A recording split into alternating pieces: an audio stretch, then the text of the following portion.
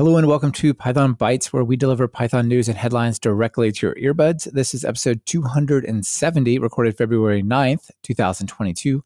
I'm Michael Kennedy. And I'm Brian Ocken. And I'm Dean Langsom.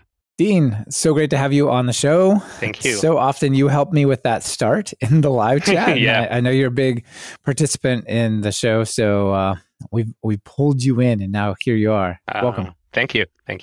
I've been a fan actually since episode 1. I've been hearing this weekly. And that goes back years, like 5 years. Yeah, or it's about 5 years. You. I remember I moved apartments back then, and I listened to Python. I didn't know Python as well back then, and I actually grow with the show. So that's very nice. That's fantastic. That's incredible. We've heard that from other people, and that's just like mind-blowing to me. But yeah, it's cool. Yeah, I was totally taking like intro to data science classes in Coursera while listening to the show, and now other people call me a senior Python, so that was very nice. That's fantastic, and it does go fast. Yeah. So awesome. Thank you so much for joining us on the show. It's awesome. Before we get into it, I also want to say this episode is brought to you by Datadog. Check out their awesome stuff at pythonbytes.fm/Datadog. I'll tell you more about that later. Right now, Python, I want to hear about a better Pygame loop. Brian, tell us about it. Yeah, so this is a article from Glyph, and this is Pygame is a package that's used for game programming a lot, and it's a lot. And programming games is definitely, I think, it's one of the things I tried to do early on when I was a developer, and I think it's something that I encourage a lot of new developers to try out things like simple games, because it's fun to learn coding that way. And it's anyway, it's a big part of learning programming and the programming space. And with Python, it's pretty easy with Pygame. And there's a lot of tutorials out there, but one of the things that Glyph points out is a lot of the tutorials have this sort of simple while one loop, where you the main loop of a game where you just spin and wait for events and then handle the event or draw things or whatever, and then go back. This and draw, keep going. And this just happens forever. Well, while one loop in programming is a busy loop, and it's generally something that kind of has some issues. So Glyph is pointing out that some of the issues with this are that they that it wastes power. For one, your CPU is just spinning all the time when you're really not going to get events that fast. And then also there's a thing that I didn't know about called screen tearing, which is when you're drawing the screen at the same time you're writing to the screen buffer. Right. You're not waiting for the VSync 60, 100 frames a second, whatever it is, right? Yeah. So, and that can cause glitches in the game, and it doesn't look as good. Pygame does allow a VSync option, but apparently there's like some problem with that. So really there's the article walks through both of these problems and the VSync fix, and the problems with that. But the end result really is he's got it's actually an interesting discussion about like really what's going on in Pygame, and he talks about like that there's really 3 jobs going on: the drawing and the game logic and the input handling all at once. And so this is a 3 thing. It's probably a good idea to do maybe async stuff so things can work together. And the solution he came up with is still, it's definitely a larger loop, but it's not that big of a loop. More complicated, and it's an async version to have some sleeps in there with some delays, possibly, but a better loop for gaming. And it's not that complicated. And actually, if you're learning gaming while programming, hearing about these sorts of issues and learning how to solve it is probably just going to make you a better developer faster. So I think it's a good thing to look at this. Yeah, this looks really interesting. This game loop stuff, it's so often very much the same, and there's like these core elements like process input, if the key's down or if there's a joystick attached, draw the scene, do the hit detection and AI or game logic. Yeah. And it's almost always the same. Like this looks great as a way to tell me what I should be doing. And maybe the next step would be create a class that I just override do the AI logic, draw the screen, and just let that like not even be something I ever see. So this is ripe for a little bit of hiding away even this cool stuff. That's true. Maybe Pygame can extend a better built-in loop to hook into or something. But yeah. Yeah, I always think about this? I'm not actually do a lot of gaming on Python, but I always think about browsers, which are also kind of a loop that runs forever and renders stuff on your screen.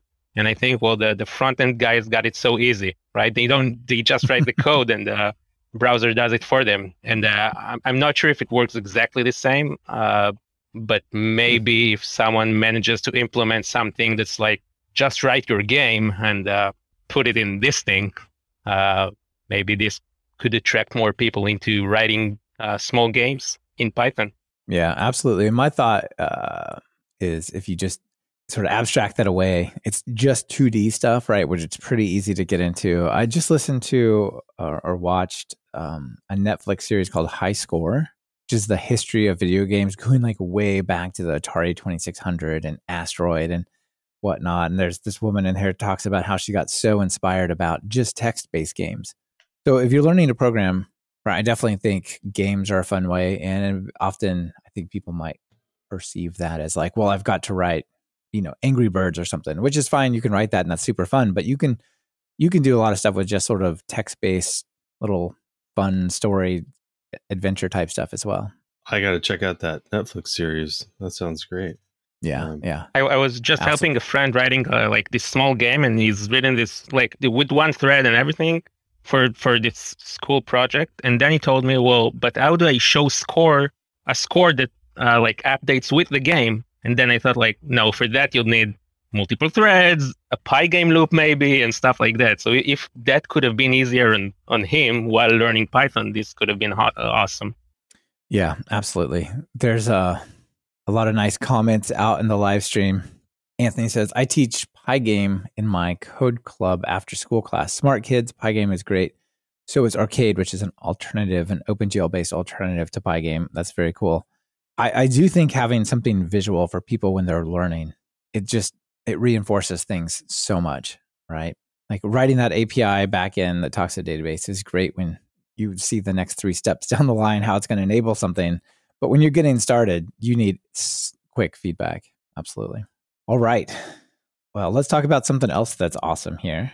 I want to talk about SQL Alchemy. SQL Alchemy has been getting a lot of attention lately, and that's super cool.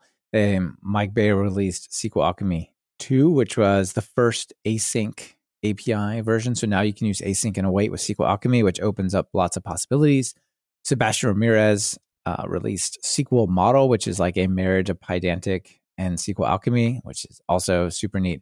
But there are many other things that you can do with SQL Alchemy that are really handy. So as all the awesome lists go, here's one for a curated list of SQL Alchemy.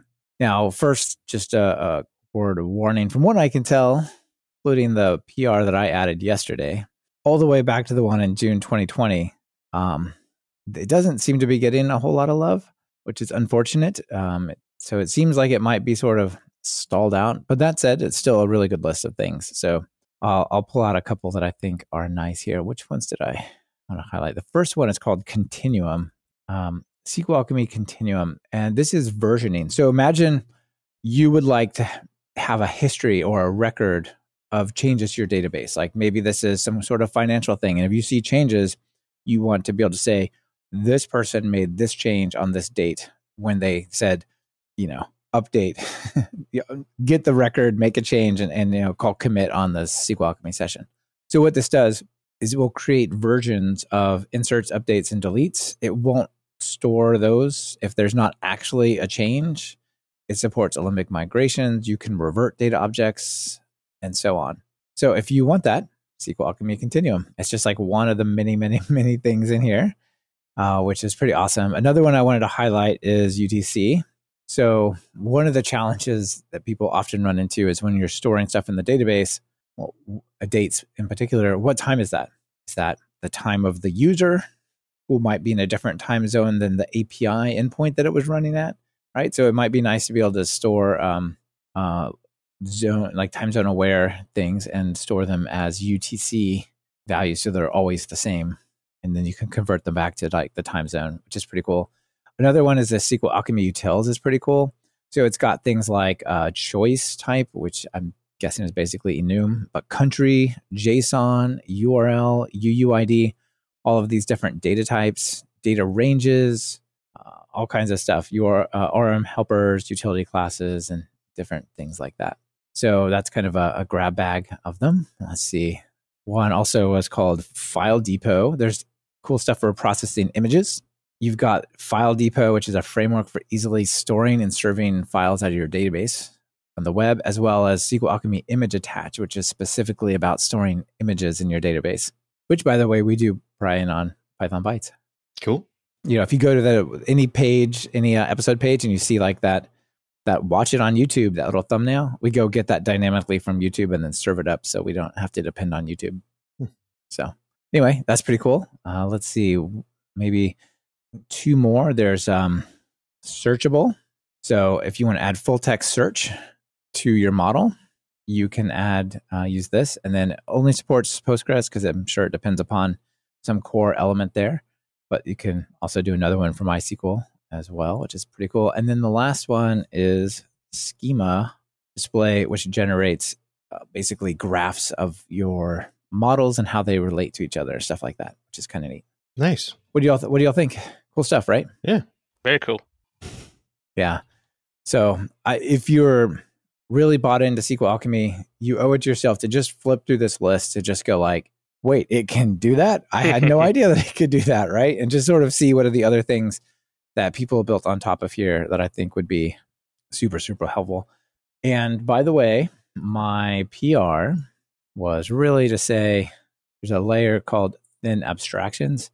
And it says, under the thin abstractions, we really should have us some SQL model because that thing is super popular straight out of the gate, right? So people should check this out.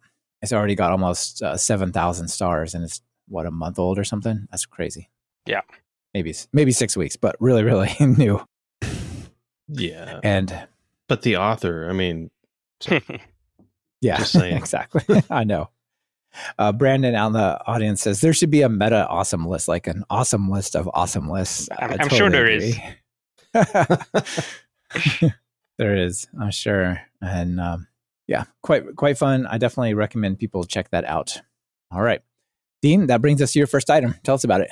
Yeah, so at work, I needed to write something that required threading. And I was very afraid of threading at the beginning. Basically, what we needed to do, we have some mechanism. I'm a data scientist, and we need to take many queries at once and get them as pandas data frames and save them to disk, and later take all of them and work with them.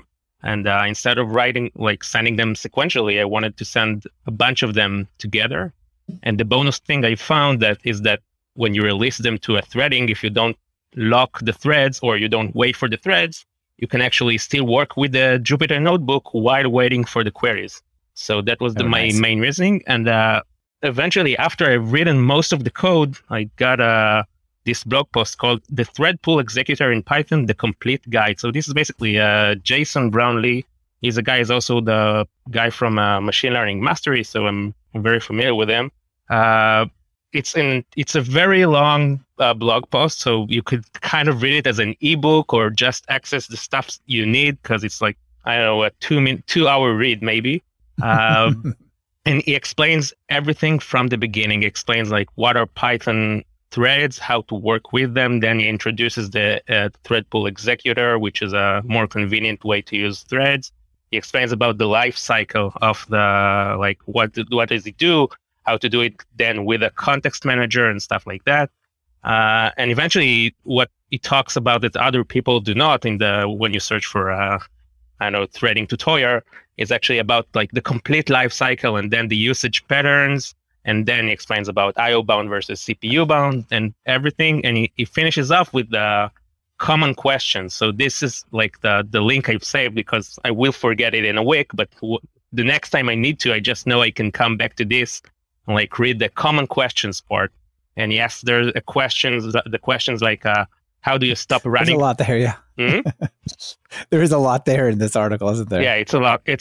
But the thing is, you can come back later and just take the stuff you need. Like I remember, I'm working, then I can ask myself, how do you set a chunk size in map? Well, it says there that you don't, because that's for the process pool. But then I have another question, maybe how do you cancel a running test? And the answer is that.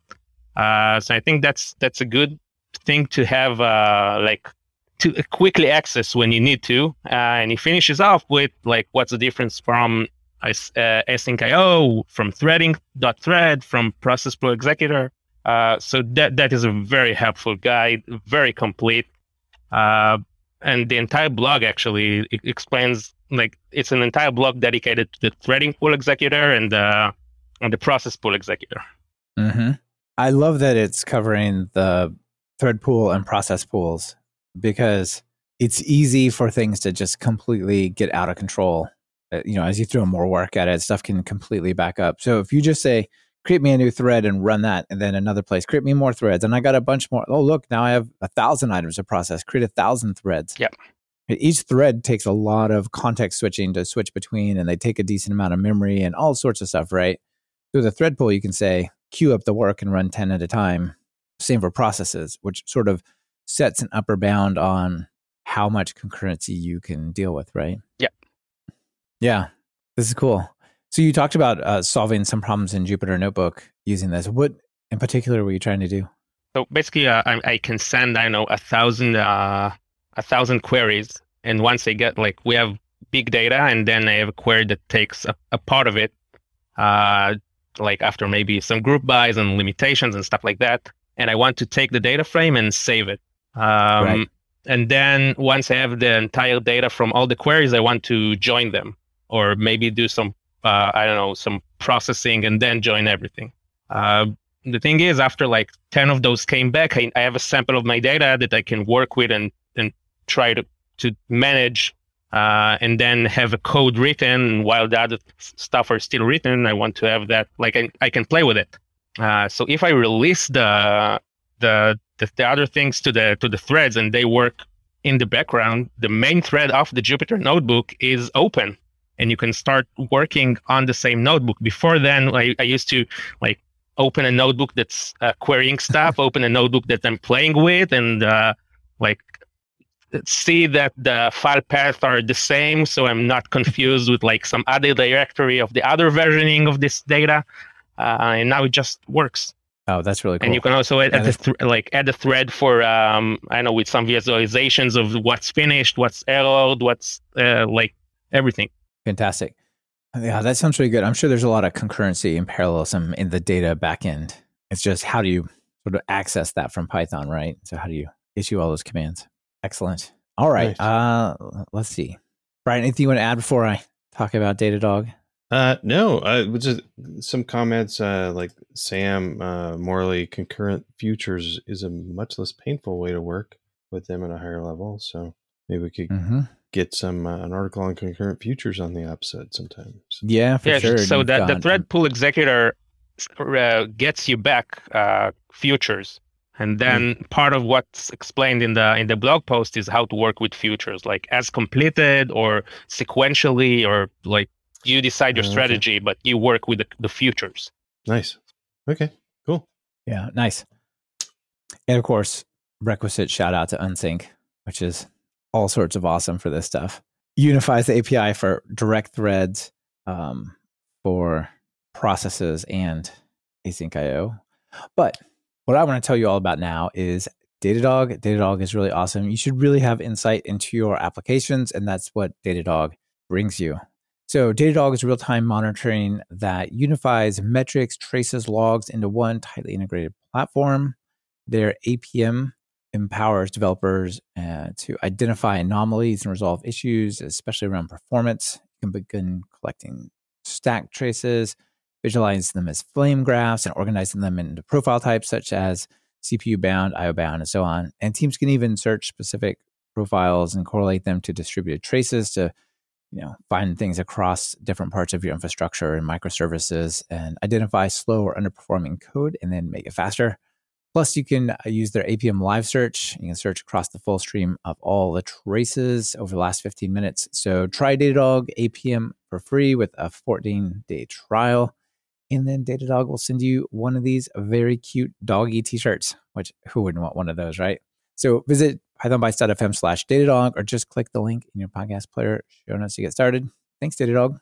And Brian, back to you. Back to me. I was I'm going to apologize whoever tweeted this, but somebody was tweeted this out, a link to this article and talking about chaining operators. So this is an article by Rodrigo Serrao.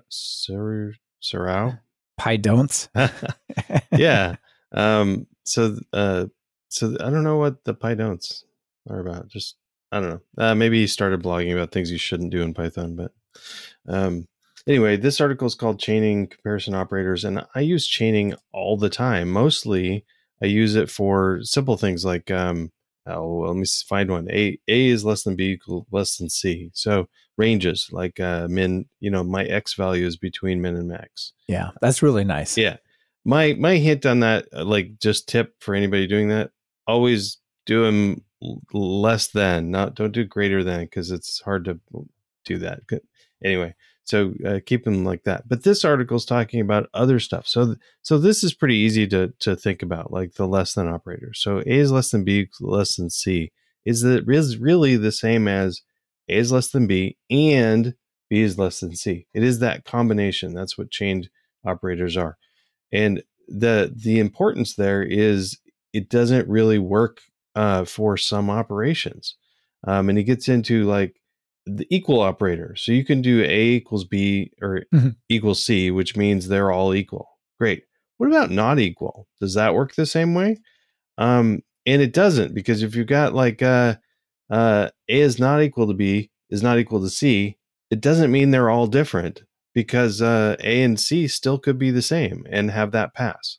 So this article, if you're working with chained expressions, which I think you should, if you're doing complicated things, I like it better than having a bunch of ands in there, as long as you can keep it readable. But this article talks through some of the gotchas and things to watch out for, like side effects and non-constants and things like that. So great discussion of chained operators. I hadn't even thought of doing this not equal to. This seems wrong. It just looks wrong. Yeah, but don't do chained not equal. That's just and even if that's what you meant, that like A is not equal to B and B is not equal to C, but it's okay for A and C to be equal. That would be a terrible expression because it's confusing. So don't do that. It is. Yeah. My favorite one of these chainings, like X, 7 less than X less than 10. Yeah. Something like that. That's nice. My favorite is converting X, if X is not none, else Y, to just X or Y. Boom. That's so clean and so nice. And I never, coming from a C++ background and C#, I never thought that was possible. And that's great. Yeah. Dean, what do you think about this? I love it. I use it a lot. It didn't always work. I think it's still not working with pandas data frames or pandas series and arrays. And I do wait for this to finally work. Arrays, when you do an array, like in NumPy or pandas, when you do an array is less than some number, it returns a new array with true, like a Boolean array with true and false. And last time I checked, was a few months ago, but the last time I checked, it didn't work. I couldn't do 1 is less than the series is less than 2 and get the Boolean array. So I'm waiting for this, but I love the concept a lot. Okay, that's good. Oh, yeah, I hadn't really considered the integration into pandas. Yeah, but of course, I'm not sure how would you implement that with the regular data model of like dunder EQ or is this something else? I'm not sure. LTE, yeah, possibly. I'm not sure either. Huh. Yeah, there's probably some magic method, and it might just expand out to less than and then and, like the two tests basically. Probably does. Well, cool. We could ask. We should ask Brett Cannon to do a deep dive into what chained operators. He's pulling apart all the different parts of Python syntax, right? Yeah. All right. I want to give a quick shout out to Rich because it's one of our episodes. So we talk about Rich. I was going to talk about Anthony Shaw, but I didn't have enough information. So, I mean, he's the other person who needs a shout out in every show. So I want to talk about this article highlighting some tools by Martin Hines. Yeah, Martin Hines, called Creating Beautiful Tracebacks with Python's exception hooks. So 2 things that I want to point out here. One, Python has an exception hook mechanism, which is pretty cool. So what you can do is you can create a function that has this signature of exception type, the actual exception, and the traceback. So 3 arguments. And if you have a function like that, you can just go to the sys and say sys.accept hook equals that function, not calling it, of course, just passing the function as the value. And then whenever there's an exception, this will be called by Python. That's pretty cool, right? Yeah. So depending on what you want to do, like you could say, well, we're going to store all the errors. Like let's imagine, here's a scenario where you might make use of this. I'm going to create an app and I'm going to send it out. I'm going to use Py2App or Py2Xe or just, let people install it somehow. And then when it runs, it's going to run on their computers, but I want to gather up all the exceptions of all the users across the company or the research team or whatever. You could have this submit this error along with other details right back to a database over an API, right? And then you could do like analytics, like, well, here's the most common error and so on. Of course, you could use Sentry or something like that, but maybe you're trying to gather some specific information that's different, right? So that's one of the types of things you could do with this. So I got a question before I go on. Yeah. So this doesn't catch the exception. It just it doesn't interrupt the flow. It just gets called when it happens.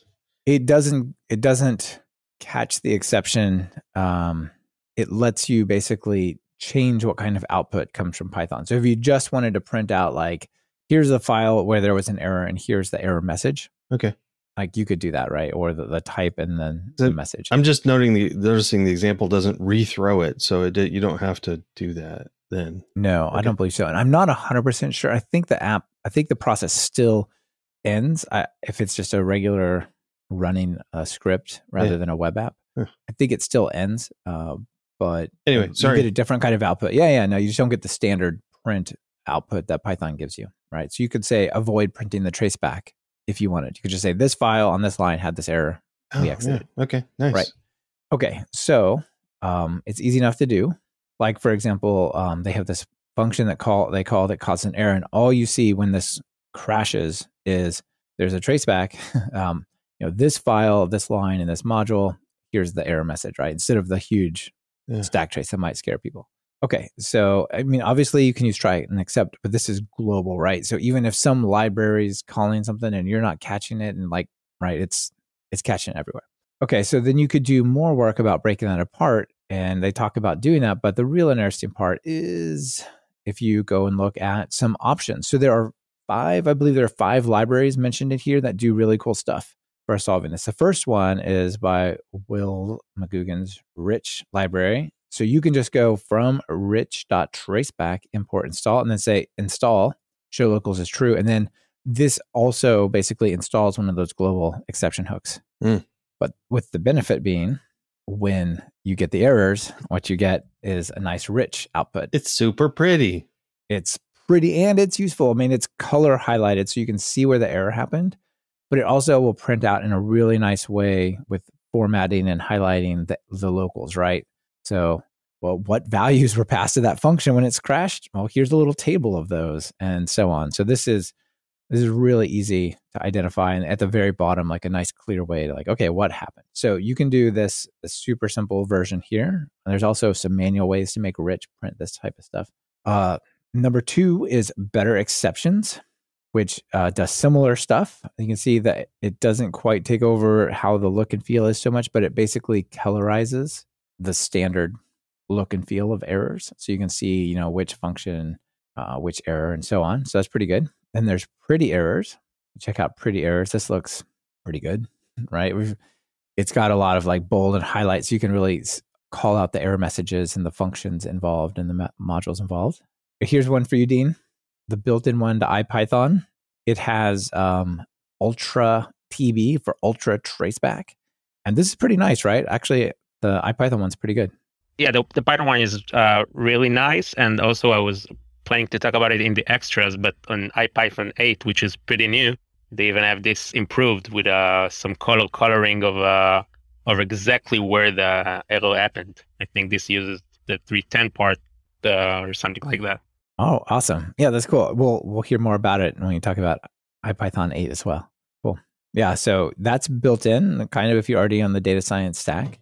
And then finally, Stack Printer, which you can give it a traceback and it will print that out. So you can sort of do like Rich, you can say set exception hook and you give it a theme like dark or whatever. And then it does this pretty nice printout as well. So these are all great. I'm personally liking the Rich tracebacks version best, but this is really nice. Yeah, Connor out there in the audience says, wow, using show locals equals true would have saved me hours and hours of time. And you and me both. Yeah, I feel the pain. I do too. So because a lot of times you're like, I know it crashed and it says none type does not have attribute whatever, but like, why is it none? I need to go back 3 levels, right? Like it's, yes, so good. And then you find out you just forgot to return from the function. Yes, exactly.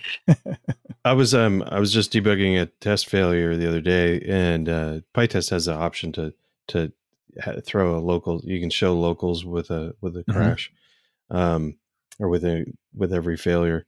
And the I forgot that the particular thing I was testing had like variables that were storing 1,000 element arrays.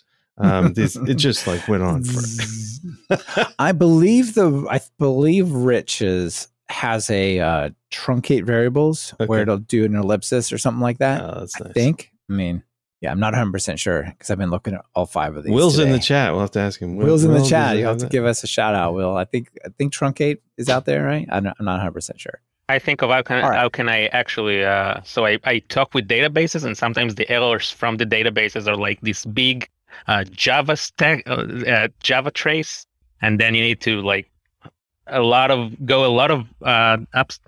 Sorry, some noise here. Sorry. You need to get a lot up in the browser to actually see the error. And if I could just shut it down and just give me the Python stuff. Cool. Yeah, I don't know what setting you set for that, but certainly with this mechanism, you could set it up so that like if the word Java appears, you just stop. Yeah, you just stop going back. Yeah. And Will says, yes, that's right. Thank you, Brian, for pulling that up. Yeah, you can truncate it so the printing won't go completely insane because it could be gigabytes. I mean, it could be out of control, right? Yeah, but I mean, even if they have a reasonably large limit, sometimes it's just like, oh, I forgot that huge array was there, and it's hard to see stuff. So yeah, absolutely. Yeah. All right, over to you, Dean. Speaking of testing, Brian was talking about testing stuff and looking at the color and so on. Yeah, so I thought, Brian, this would be up your alley. So it's called Ways I Use Testing as a Data Scientist. It's by Peter Baumgartner. And I'm a data scientist, but I also love testing. The thing about testing with data science is sometimes it's not that clear what you should test for, right? Because some things we do are stochastic, and then you could not actually test for stuff or stuff like that. So this blog talks about like the art of testing, because sometimes like it's not clear what you should test, and the more experience you get, you can actually see what's coming your way. And he talks about like data validation, and he's throwing many packages that could help you, packages like Pandera and Great Expectations that I think we've talked about before in the podcast. And also like the NumPy has some stuff like is closed, checks for 2 numbers close to each other, or array equal, assert data frame equals in pandas data frames. So he talks a lot about that. He also talks about using assert in your code, like even if you had some ad hoc stuff of analysis, use assert within the code. Don't think about the tests later. Just think like where does this thing could hurt me? He gives an example. Maybe if I'm trying to join 2 data frames and they think they have the same shape, I want to check if they have the same IDs. So that way I know that the join works correctly. So he asserts that the len of the IDs is the same within the 2 data frames. And this is not even like real testing, we would say. It doesn't use some testing framework. It just says like write it within your code. it then continues to like hypothesis, which basically bombards the functions with a lot of ways to actually try to fail it. It continues with some other packages, and it eventually goes into a PyTest and shows like how it would work with PyTest and with like an approach that I haven't heard of, but it sounds good. Arrange, act, assert. Like arrange the data, then act on the thing you want to check, and then just assert if they are equal or almost equal, and the thing you wanted to check for. Yeah, it's such a easy mistake to make. Like this number equal that number.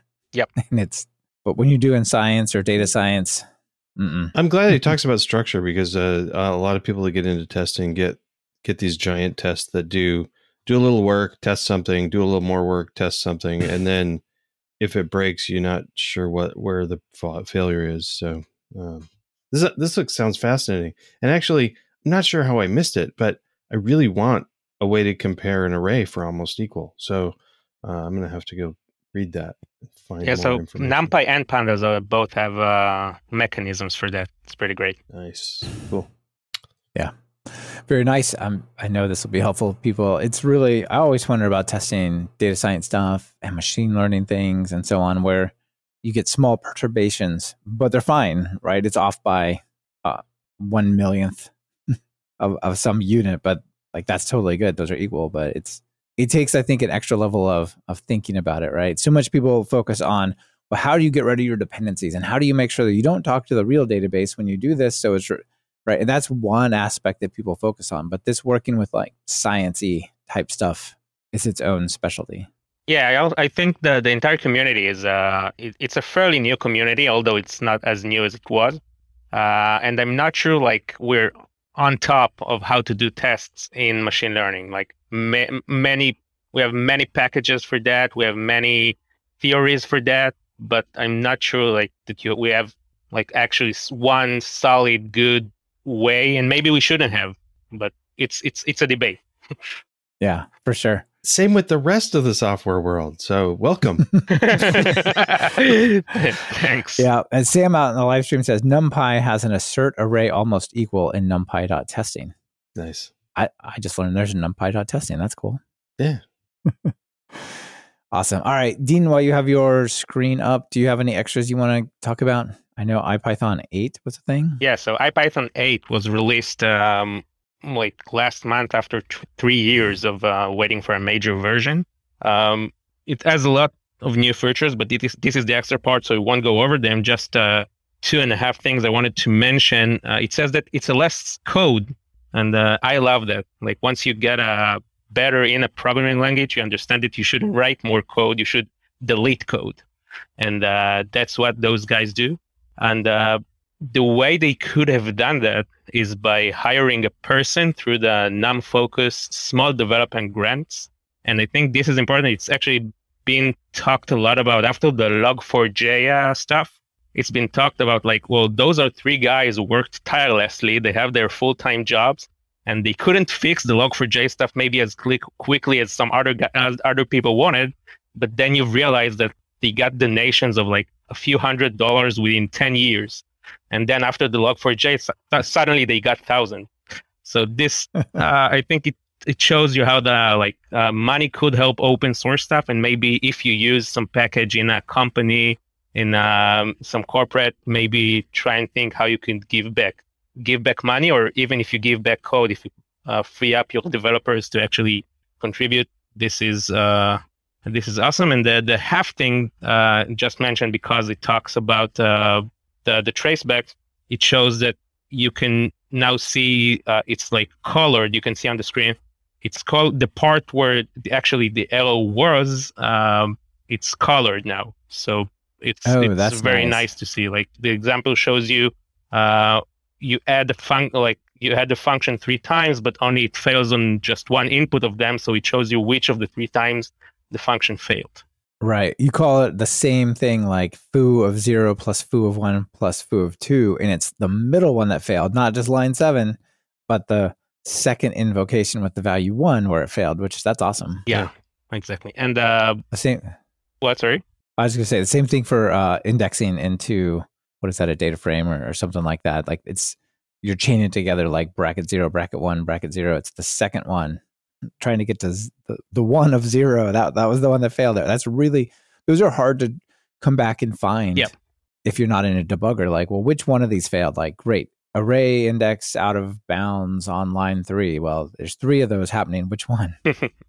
Yeah, that's cool. And another thing is a tweet by Victor Steiner, is a core dev, and he says maybe it's now time to deprecate the standard lib URL lib module, and this is brought a lot of haters and fans.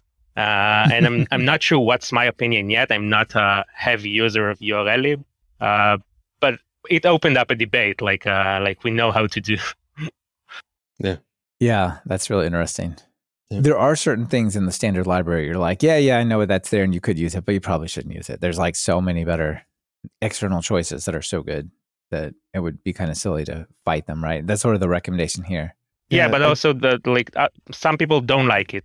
They have people there that say like they hate dependencies, and sometimes you can do most of the work with the standard lib. And some of the tweets said like maybe deprecate the major parts that requests can do, but there are some other parts that are actually really needed. So maybe deprecate half of it. Yeah, I'm not sure if I'm about deprecating it, but it's one thing to say there are better choices and we as a community recommend you probably just don't use this. But to deprecate it means to people who would rather go with a lower level of dependencies, you're giving them warnings that they shouldn't be doing this when maybe, it's unlikely it's going to actually vanish, right? There's a fallacy though that I think some people have, that if it's in this, if they don't have dependency and it's in the standard, they're using something in the standard library, it's more solid. But I don't know if there's that many people working on URL lib right now, and some of the other parts that that maybe people want to stop supporting. That's something very valid. Python still is an open source project, and we can make those decisions. Yeah, Victor actually says there are 4-year-old security issues in URL lib, so maybe it's better to use something outside of it. Yeah, people want it to stay, but there's these issues. Yeah, I wonder if there's a way to go, well, let's look at some of the libraries that are out there, try to bring them in and just use their core to replicate that functionality. Not to say, let's just pick on requests, like bring requests in, like vendor a little bit of it in so it does what URL lib does. And just go look, okay, this is the latest, greatest that we got, and everyone's been looking at requests already. I don't know. Could be interesting. Yeah. And then Brandon out in the audience points out there are also maybe environments where you can't install dependencies for security reasons. And so having things like URL lib allows you to do more with Python in those situations. But if there's security problems with URL lib, anyway. Yeah, just in some of the functions, you don't call those. No, I'm just kidding. All right, Brian, how about you? Extras? Just one extra. I brought this up last week. I'm currently not writing a book. So yay! So I want to write more blog posts. So one of the things I wanted to make sure that my blog, I've migrated to pythontest.com, and now it has a blog setting. I like it. It looks pretty too. Instead of just pulling everything over from my old WordPress blog, I'm trying to edit it. So I'm up through 2012. I'm gonna go oldest to newest, and gradually bring things in. So that's one of my side projects I'm working on. Yeah, it's a great side project. Nice. What's that running on? Is that like some static site generator or other hosted thing? Or? It's Hugo, hosted by a free Netlify account. So yeah, Netlify is pretty awesome. All right, I got a couple things I want to give a quick shout out to. Yeah, Brian. Brandon had the same question, but we got it. All right, first of all, I have two new Python shorts, two new versions, 2 videos from there. I got beyond the list comprehension, so basically set and dictionary comprehensions, fun stuff. Nice picture. There. Thank you. It's a little, and it's like just a screenshot out of an animation. And then combining dictionaries. The Python 3.10 way is the title of the article. It really should be 3.9, but I kind of want to communicate, like, if you're on the latest Python, how should you be doing it? It came out in 3.9, the features that are actually in there. Anyway, the pipe stuff. Dictionary 1, pipe, Dictionary 2, pipe, Dictionary 3, which is all fun. And then I wanted to talk about a feature over on pypi.org. I don't even know how I found this. Probably just like an accident, like bumped the keyboard or something. But if I'm over here and you just want to search for something, / now you can search. What? So they now have Vim in the browser. Exactly. So if you're on pypi.org and you want to search / yes. So that's pretty cool. Yep. All right. That's it for the extras. Nice. I don't even remember what my joke is, so that's good. It'll be fine. It'll be new to us all. You all ready? Yeah. All right. Yeah, here we go. Oh, yeah, this is another one of these sort of like frustration type of things. That's great. This comes from the Programming Humor Twitter account, twitter.com/programminghumor, which is, there's a lot of good stuff in there. Some that I really liked. I didn't want to necessarily put on the show, but this one is developers really frustrated that they're sucking in on their lips, they're pulling on their cheeks, they're going, oh, I hate this job, I hate my life, why is this happening to me? Never mind, I misspelled a variable. Good to go.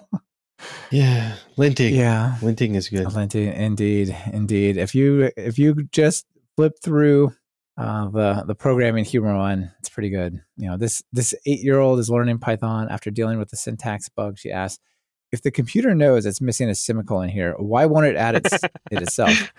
I don't know. I really don't know. Yeah.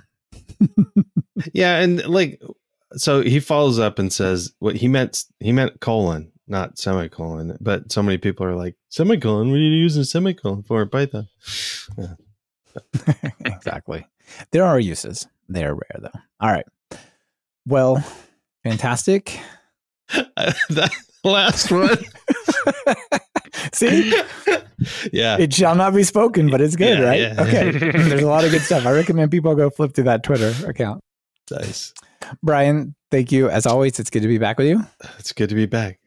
And Dean, thanks for coming on this side of the presentation and joining us for the show. Yeah. Thanks for having me. Thanks for listening to Python Bytes. Follow the show on Twitter via @PythonBytes. That's Python Bytes as in BYTES. Get the full show notes over at pythonbytes.fm. If you have a news item we should cover, just visit pythonbytes.fm and click submit in the nav bar. We're always on the lookout for sharing something cool. If you want to join us for the live recording, just visit the website and click live stream to get notified of when our next episode goes live. That's usually happening at noon Pacific on Wednesdays over at YouTube. On behalf of myself and Brian Ocken, this is Michael Kennedy. Thank you for listening and sharing this podcast with your friends and colleagues.